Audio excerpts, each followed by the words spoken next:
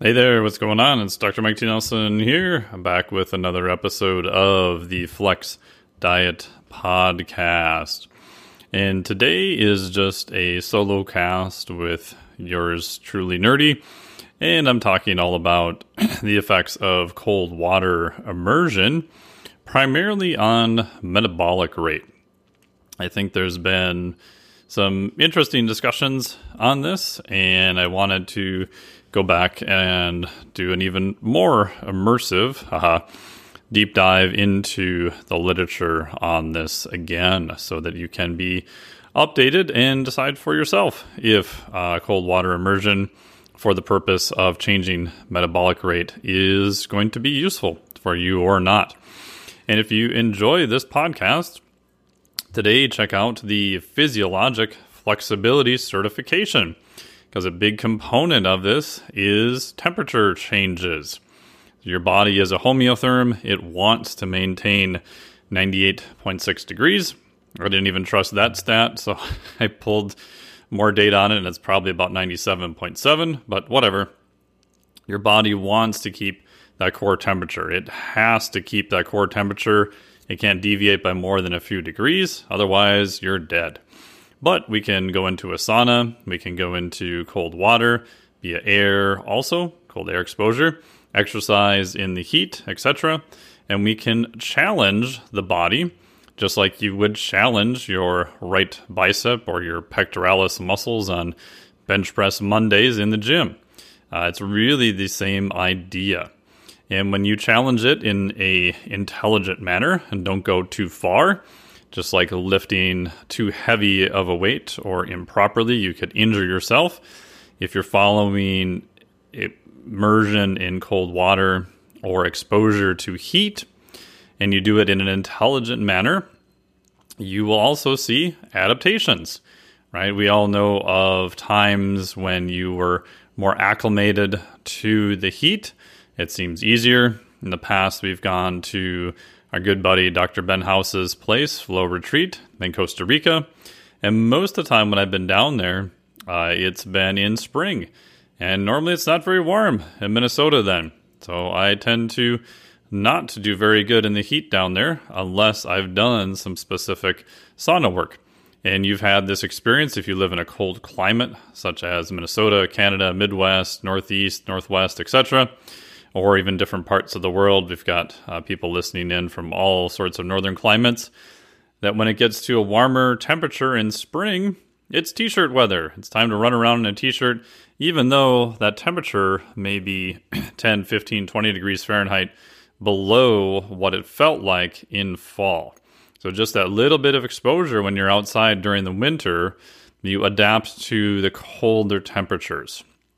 So in the Flex Cert, we cover temperature as one of the main ways you can challenge your homeostatic set point of your body. So homeostasis, that is the point where your body wants to stay happy, and it will defend that.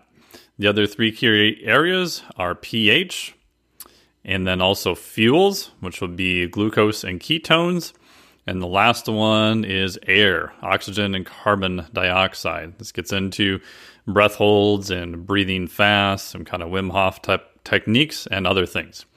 The reason you want to train these systems, which I don't think get trained all that often, is that it's going to enhance the resilience of your body and allow you to recover even faster. And again, in my biased opinion, I think this is also probably one of the best ways to increase your longevity.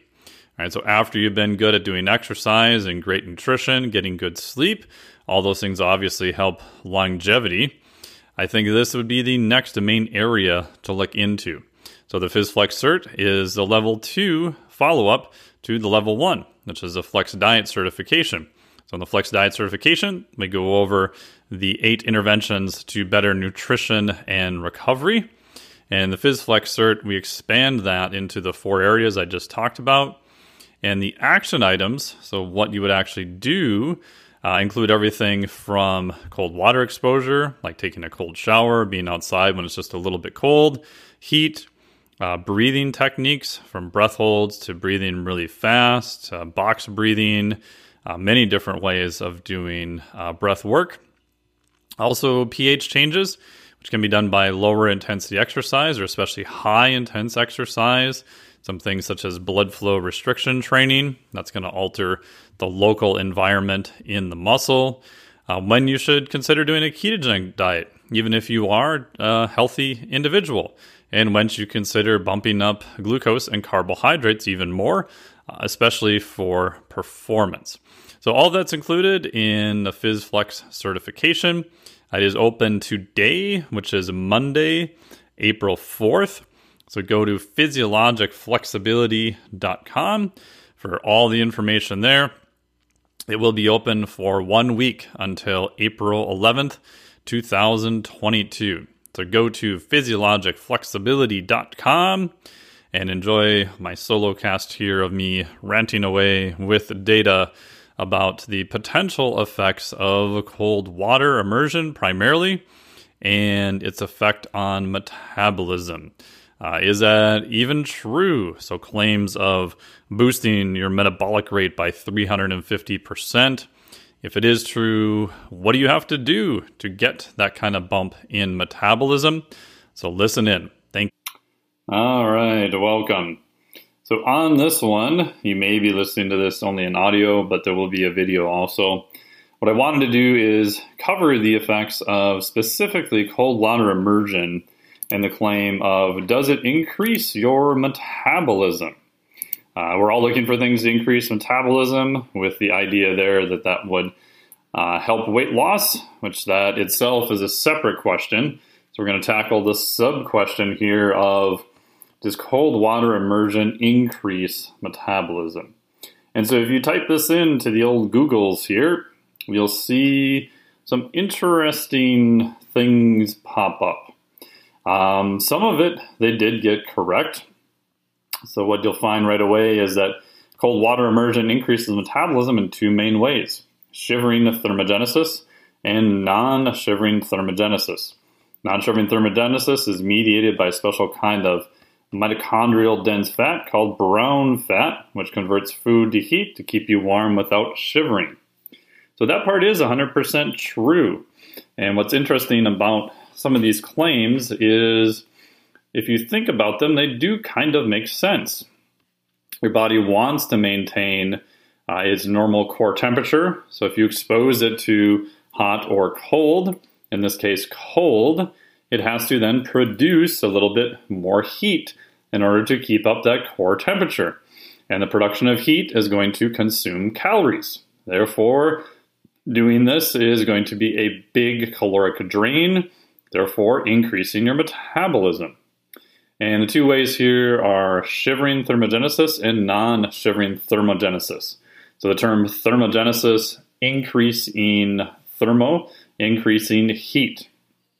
If you've ever been really, really cold and you started shivering, that is your body's way of trying to create muscular activation, because we all know the byproduct of that is going to be heat.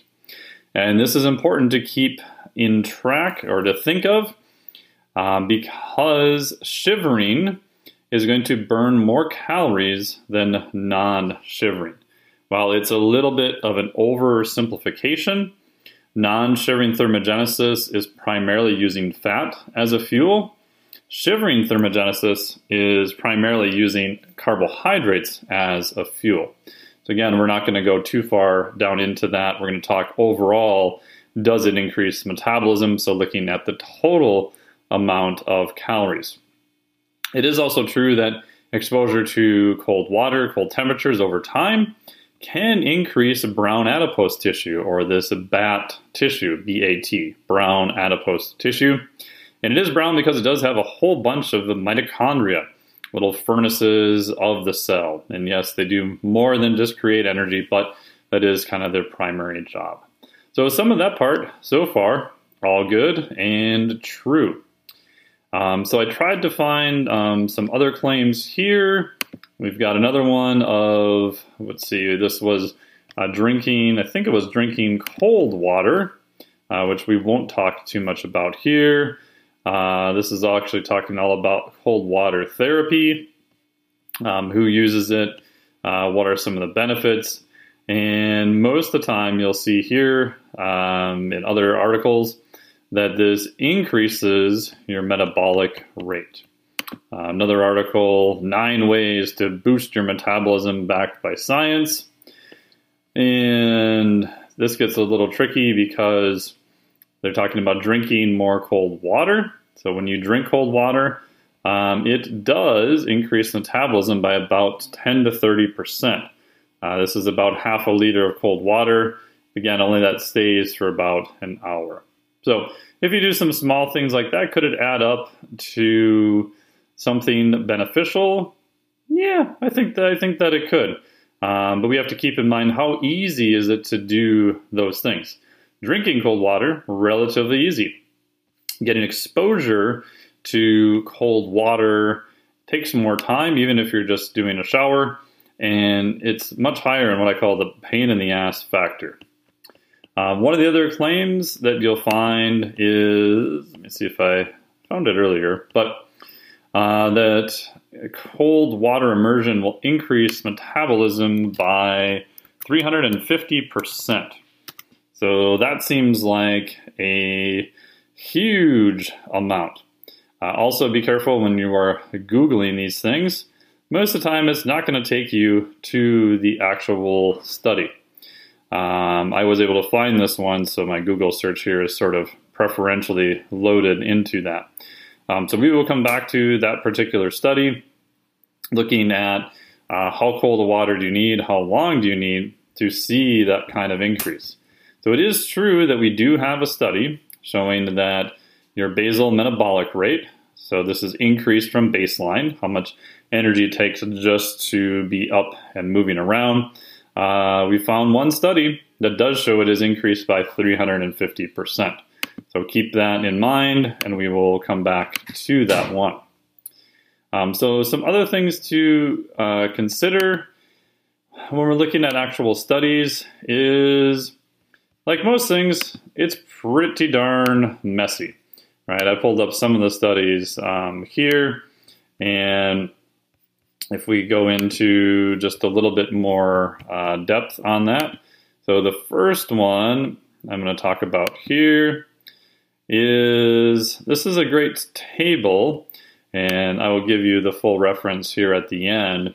But this was the best accumulation of cold-induced thermogenesis in humans that pulled together a lot of the studies that have been done. In the Flex Diet, or I'm sorry, in the PhysFlex certification, I do talk about this. Voigt was one of the very first studies that had been done that actually had been published. That was in the year 1878. So in terms of scientific things, we've been looking at this for quite a while. So that study was pretty interesting. If you read the subject line, this is actually true. They used one, in air quotes, strong man. They did put him in cold for 6 hours sitting, and this was an air temperature that ranged from 4.4 to 30 degrees C. So keep in mind, 0 degrees C is 32 Fahrenheit, 10 degrees centigrade or C is 50 degrees Fahrenheit. So this person was sitting in minimal clothing, if you pull the full study, for 6 hours at just above freezing.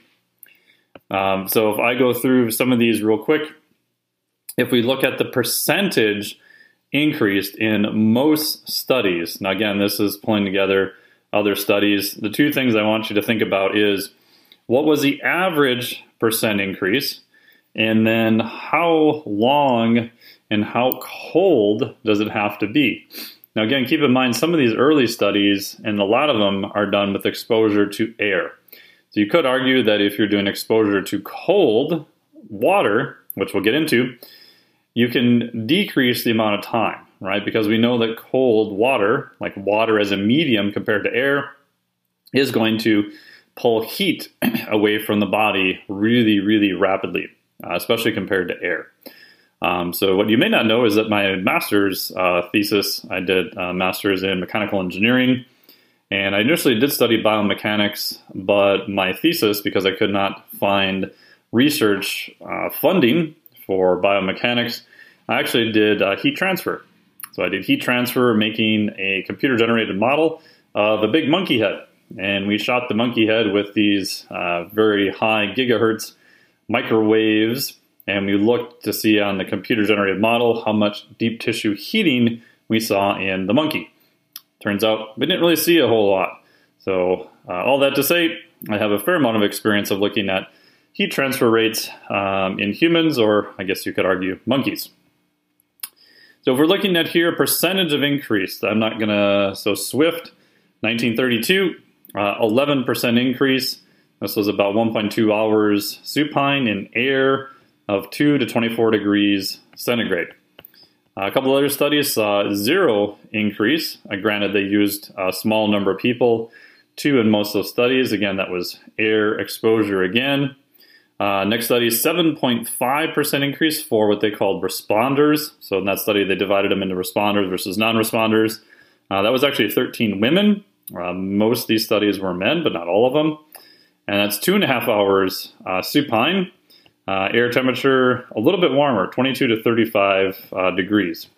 And that was Dubois in 1952. The other one 7%, another one 5%, another one 8.5%. And again, these are all percentages of average increase in what's called cold-induced thermogenesis. Most of them here 10, 5.1, 2.8. Here's one who compared lean versus obese. 13.7 for lean, 17.2 for obese.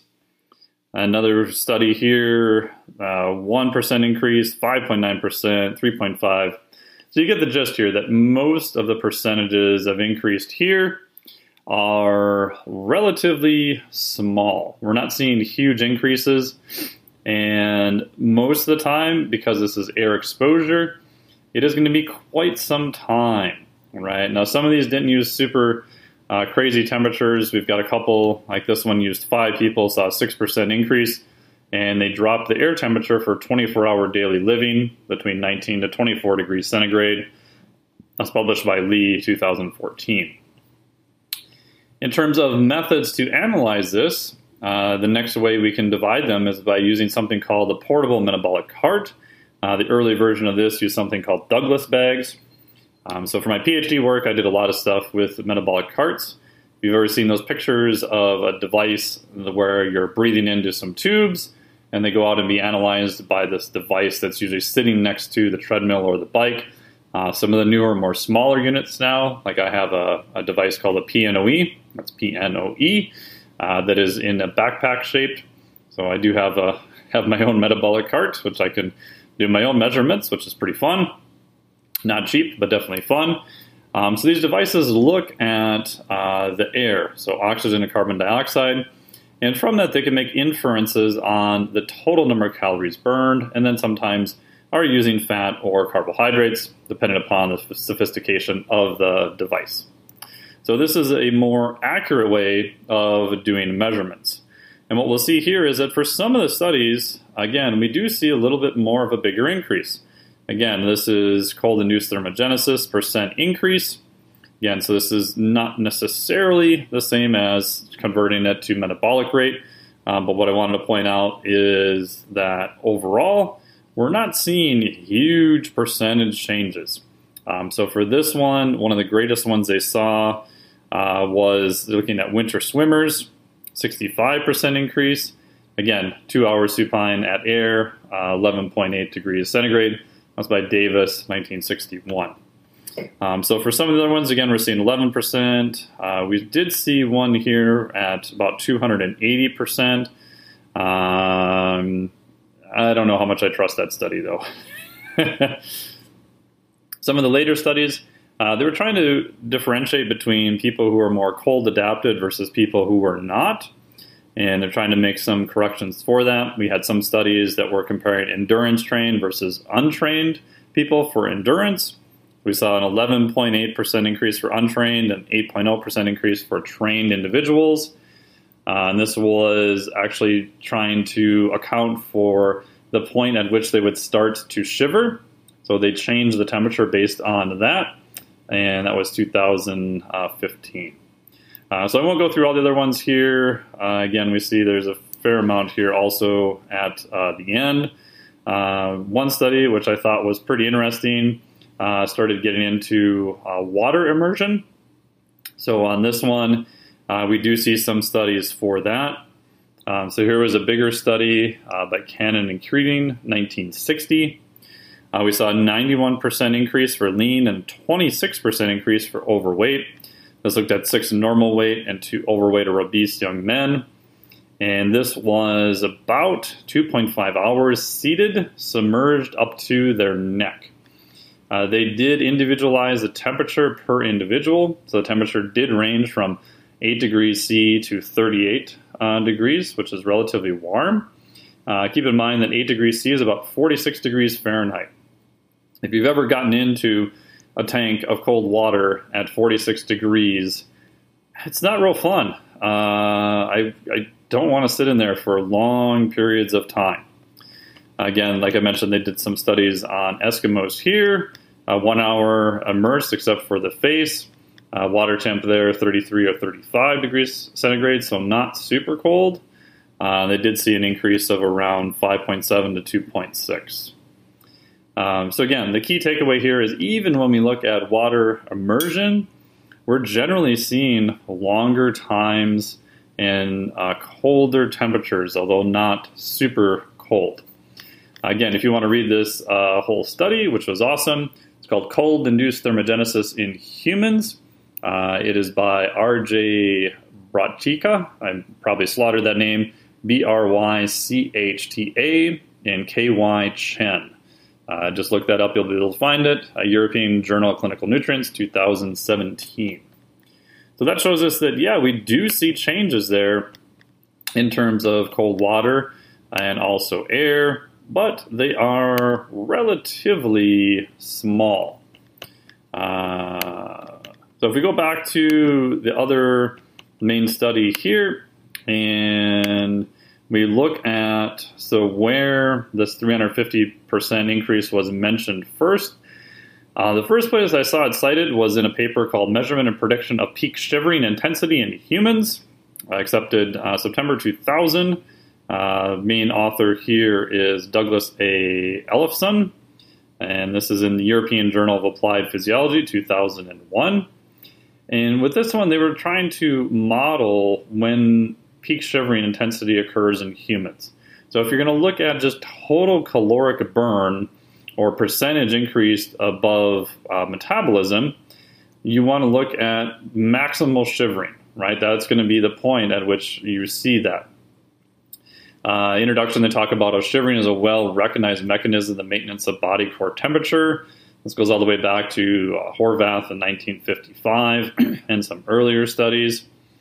And this is the first time I saw that they record that it is 5 to 6 times a metabolic rate based on O2 consumption. So they said, quote, the intensity of the shiver peak has been reported to be 5 to 6 times resting metabolic rate and 46 to 50% of maximal oxygen consumption. They cite some of the earlier work here from Andorf and Mondler, 1946, and some other papers. So if you see things that say cold water immersion can increase your metabolic rate by 5 to 6 times, that is what it is in reference to. Keep in mind that this is shivering most of the time. Again, for this, not very much fun, right? And in this paper, what they did is they took a group of 15 young, fit, healthy men. 4 women were studied, and they took a bunch of measurements. They looked at their VO2 max, body fat, a bunch of other things. And they were trying to correlate actually skin temperature and other methods to determine when peak shivering would occur. So they're trying to do a more predictive model. But if you pull the full study and you look at it, what you'll see is the time that they had to spend. Again, they use a particular protocol so 4.9 times the metabolic rate, right? So this is giving their average in milliliters of O2, right? So in the lab, if we're measuring metabolic rate with a metabolic cart, we're going to look at O2 consumption. So for this study, here's what they actually used. I had people come into the room, which was 22 degrees C. They had them do a resting measurement for 10 minutes while they sat outside the tank. And then, quote, they were immersed to a level of the sternal notch, so basically almost up to the neck, and stirred in a water bath initially set at 20 degrees centigrade. So not super cold, definitely cold, but not super cold. And then they lowered the temperature to 8 degrees C, about 46 degrees Fahrenheit, over 15 minutes by adding ice. And then next they did their measurements at that low temperature of 8 degrees C, 46 degrees Fahrenheit, for 60 to 70 minutes of immersion. And then they slowly raised the water temperature again. So if you can imagine sitting in water temperature that's about 46 degrees Fahrenheit for 60 to 70 minutes, yes, you can dramatically increase your metabolic rate during that time. But that sucks. I don't really want to do that. I've done up to 5 or 8 minutes pretty easily at 46 degrees Fahrenheit. The thought of sitting in there for another 50 plus minutes would not be real fun. And that's after I was doing it a fair amount. So yes, you will see an increase there, but pretty long temperatures. Long times also, or low temperatures, I should say. So if we go back to our study here that we promised we'd look at, that says a 350% change in metabolic rate. This is, quote, human physiologic response to immersion into water of different temperatures. The main author here is Sramek. I may have mispronounced that. Sramek. This is in the European Journal of Applied Physiology, 2000. Pretty interesting study. Side note, this is also the study that looked at big changes in epinephrine, norepinephrine, and dopamine. There have been some other studies that showed maybe shorter times and colder times. We can see pretty big changes in that. But again, I won't necessarily cover that right now. So our main question is, if this 350% increase in metabolic rate is true, the thing that I always see left out online is the context, i.e., what do you have to do to get that rate? So in this study, again, generally using healthy individuals, they did a lot of measurements. They used oxygen consumption again. So that's a good way to look at changes in metabolic rate. So that was good. They used 10 young men, ages 22 on average. Body fat, relatively low because they're not necessarily overweight. VO2 max or peak of 56. So pretty good people in terms of representative of more athletes and in terms of healthy individuals that you would see in terms of a study. Yeah, and so some studies are looking at different pathologies, which is very interesting, but may not necessarily correspond to healthy human beings. And then they put them in underwater for head out immersion, sitting on a chair for 1 hour. Another interesting part when you're reading studies is the water constantly moving, or do they move the water?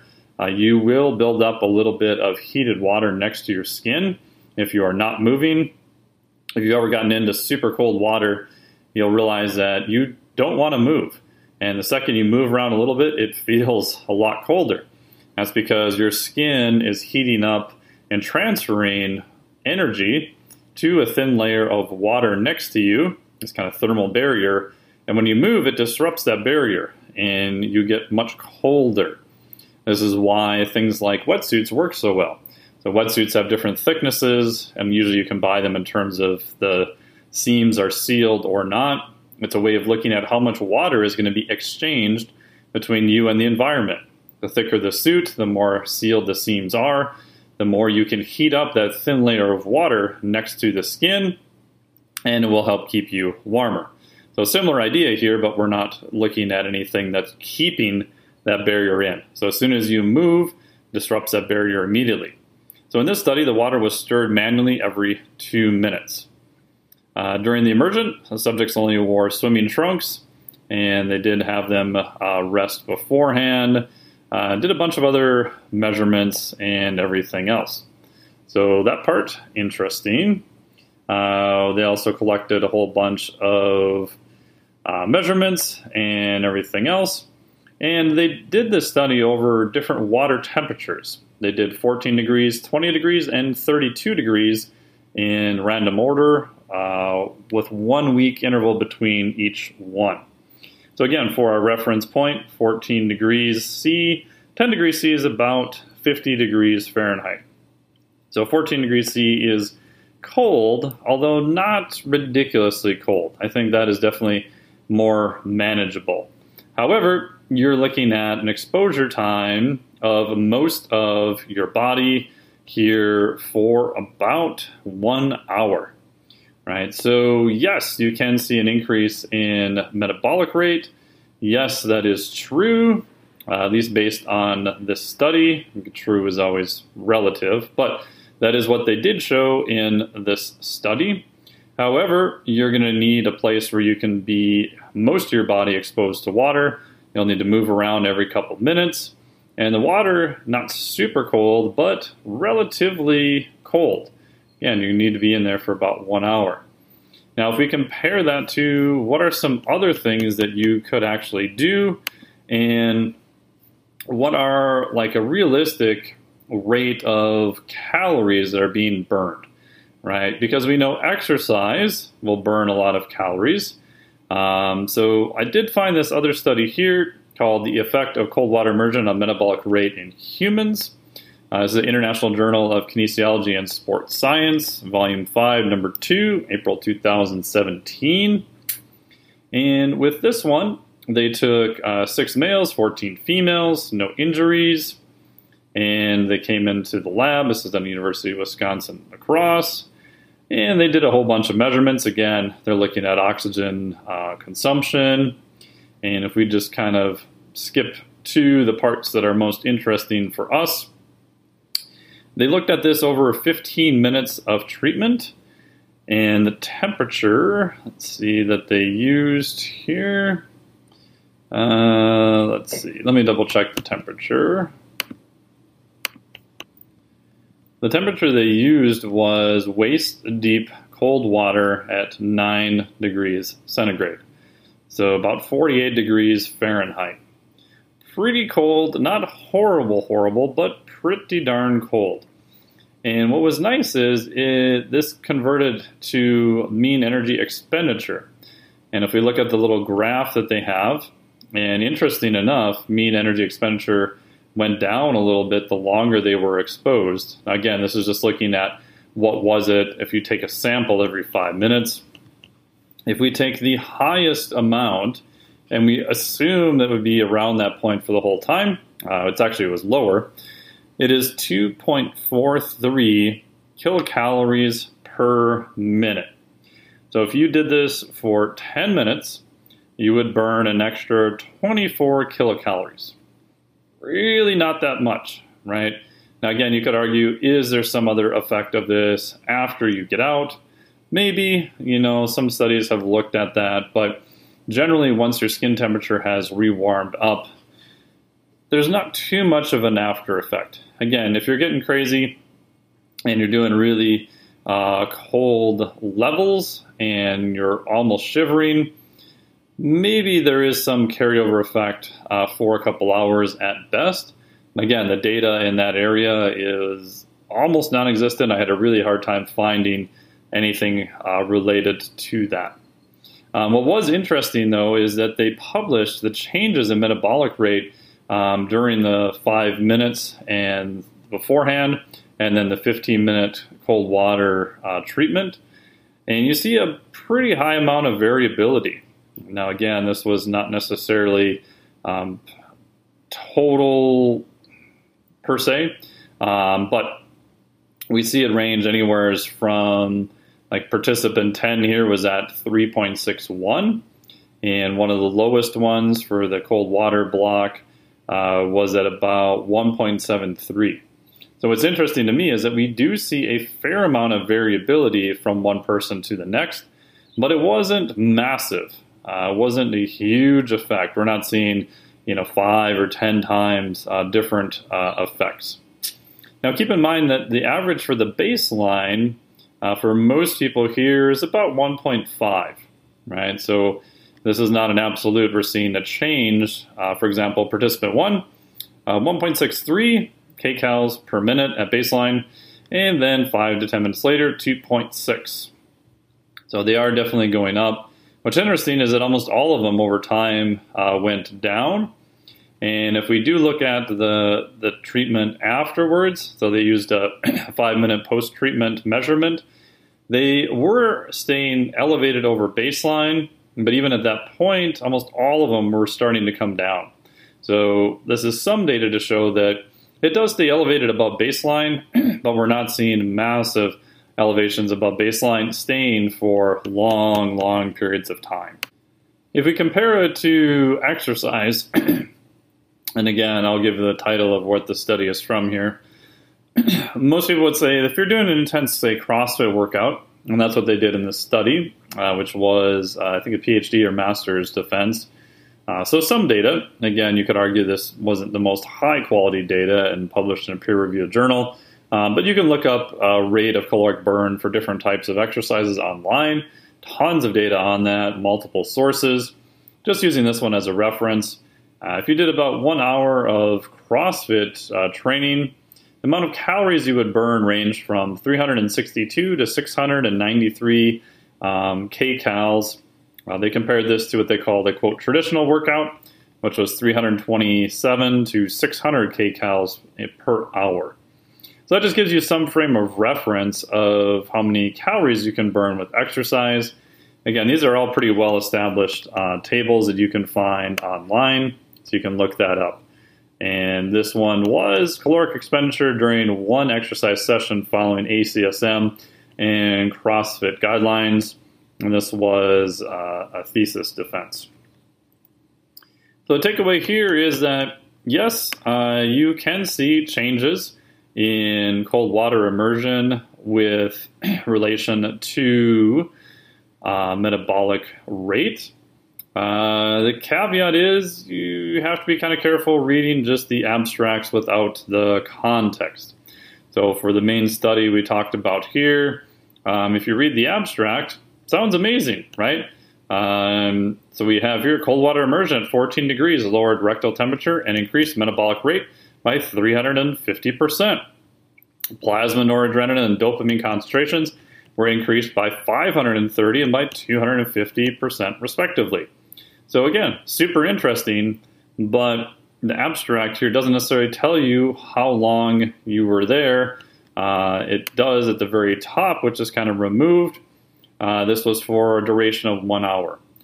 So if you have a lot of time to kill and you like being miserable and you like shivering, you can increase the metabolic rate using cold exposure. However, for just a simple caloric burn, I don't think it's all that useful. I do like cold water immersion. I'm actually a huge fan of it.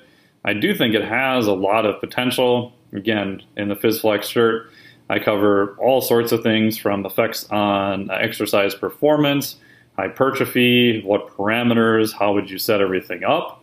But I didn't go super hard down the metabolic total calories burned area because I don't think most people are going to sit in a tub full of cold water for an hour and be miserable. There's probably a lot of other things you can do. If you look at air exposure, you're going to need to sit in a very chilly room with minimal clothing for many, many hours. Right? Now, you could argue if you want to drop your temperature at home to a super cold temperature, and those can add up to changes over time, maybe. But I do think there is some benefits to cold water immersion, potentially for aerobic performance, which is modified via something called PGC1 alpha. There is some interesting things on athletic performance. There is some big caveats related to hypertrophy, adding muscle mass. Super interesting stuff with changes to metabolism, especially fat use, brown adipose tissue, glucose, how well your body can use that.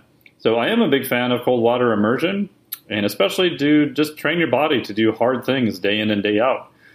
So I am a big fan of cold water immersion. However, to bump up or to increase your metabolic rate, it is true, but the parameters to do that, I don't think are a very good investment of your time for most people. So there you go. That's probably like trying to use a sledgehammer to kill a mosquito. Way more information than you probably ever wanted to know. Thank you for sitting through all the studies. And the reason I wanted all the quotes and stuff from the actual studies and had them pulled up in the video is so you can go back and read them yourself and see where they actually came from and make sure that you do understand the context. Thank you so much. Thank you so much for the podcast and listening. Really appreciate it. If someone you think would enjoy this podcast, please send it over to them. If you enjoyed this and you want a much greater deep dive into all things related to physiologic flexibility, that looks like different breathing techniques, ketones, glucose, high intensity interval training, more lower intensity training, so cardiovascular adaptations, and as we just mentioned, temperature changes, go to physiologicflexibility.com. The PhysFlexCert is now open as of today, which if you're listening to this on the day the podcast came out, is April 4th, Monday, 2022.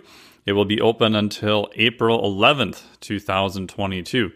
If you're listening to this outside of that time, you can still go to the same link and it'll put you onto the newsletter waitlist for the next time that it opens. I'm super happy with how the certification turned out. As far as I can tell, it's the only one that covers all four areas in terms of the actual research, and then brings everything back together with a physiologic reason of why you would want to do these things, and especially when would you want to do them, all into one system. And it has 40 specific action items you can do yourself, or if you're coaching clients. And we have a system to determine which action item is going to be best for the client.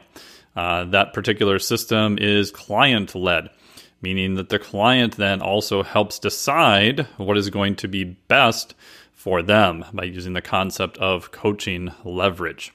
So check out physiologicflexibility.com. If you have any questions, you can reach out to me also via the website at contact. And thank you so much for listening to this podcast and sharing it. Really appreciate it. And I hope to see you enrolled in the course there. Last thing is, when you enroll in the course, any questions you have about the material in the course, you will get my personal email and I will answer your questions normally within about 48 hours. Sometimes it's a little longer if I'm traveling or away, but I'll do whatever I can to help you understand the material and make sure that you can apply it. So I will personally answer any questions that you have. Go to physiologicflexibility.com. Thank you so much. Really appreciate it. Talk to you next week. That was a great number. I don't care what you say. I thought it was